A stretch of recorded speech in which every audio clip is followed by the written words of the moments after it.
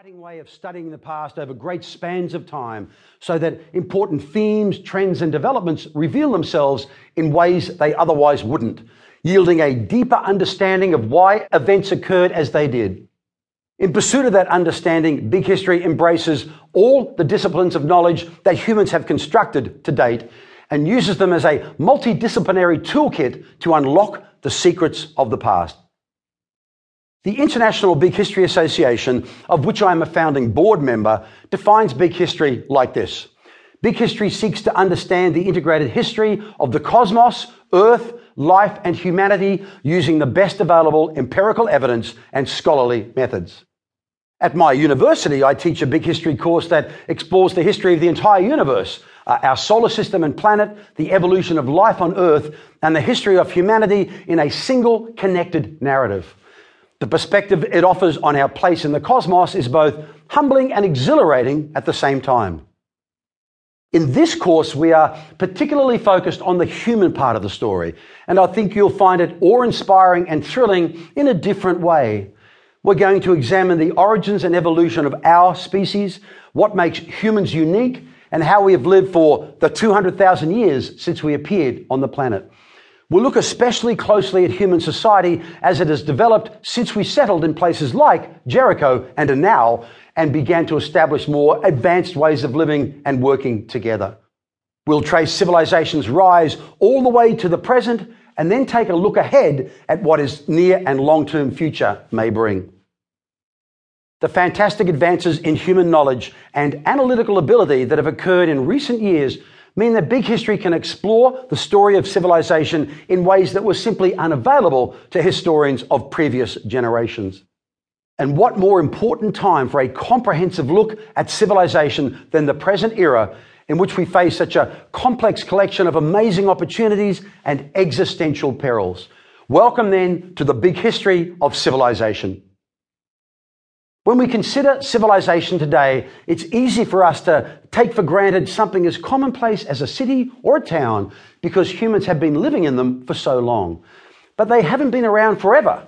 When archaeologists examine the oldest artifacts from Jericho, it's clear that it started as something closer to a temporary encampment where the occupants stayed for extended periods of time, but foraged for food in the surrounding countryside rather than growing crops to sustain themselves.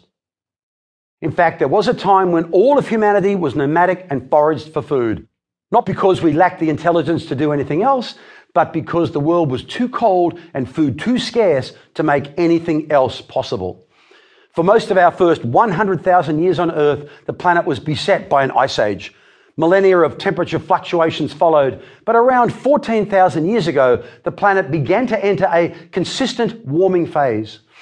Over the next couple of thousand years, this so transformed landscapes that the large grazing animals like mammoths that humans had hunted for tens of thousands of years migrated northwards, clearing the way for smaller animals like boar, deer, and rabbit to thrive, along with new root and seed plants. These changes were especially notable in the Fertile Crescent, an arc of high ground that stretches north up the coast of the eastern Mediterranean, then east through the mountains of Turkey and northern Iraq, and south along the territory between Iraq and Iran. All across the Fertile Crescent, the changing climate encouraged the spread of small game and warmth-loving cereal grasses. Abundance was particularly great in regions where there were good supplies of water, and these locations were naturally especially attractive to wandering humans. Jericho was one such spot. Some 8,000 years later, as our planet continued to warm, and now became another.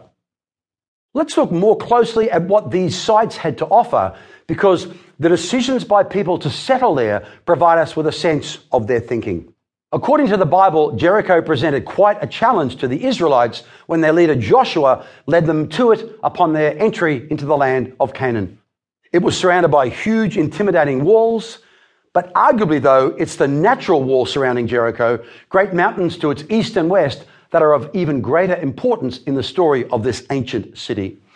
These geological walls of Jericho gave its occupiers a significant advantage in times of military strife, well before they built new walls of their own, and they help explain why nomads would have found the location appealing.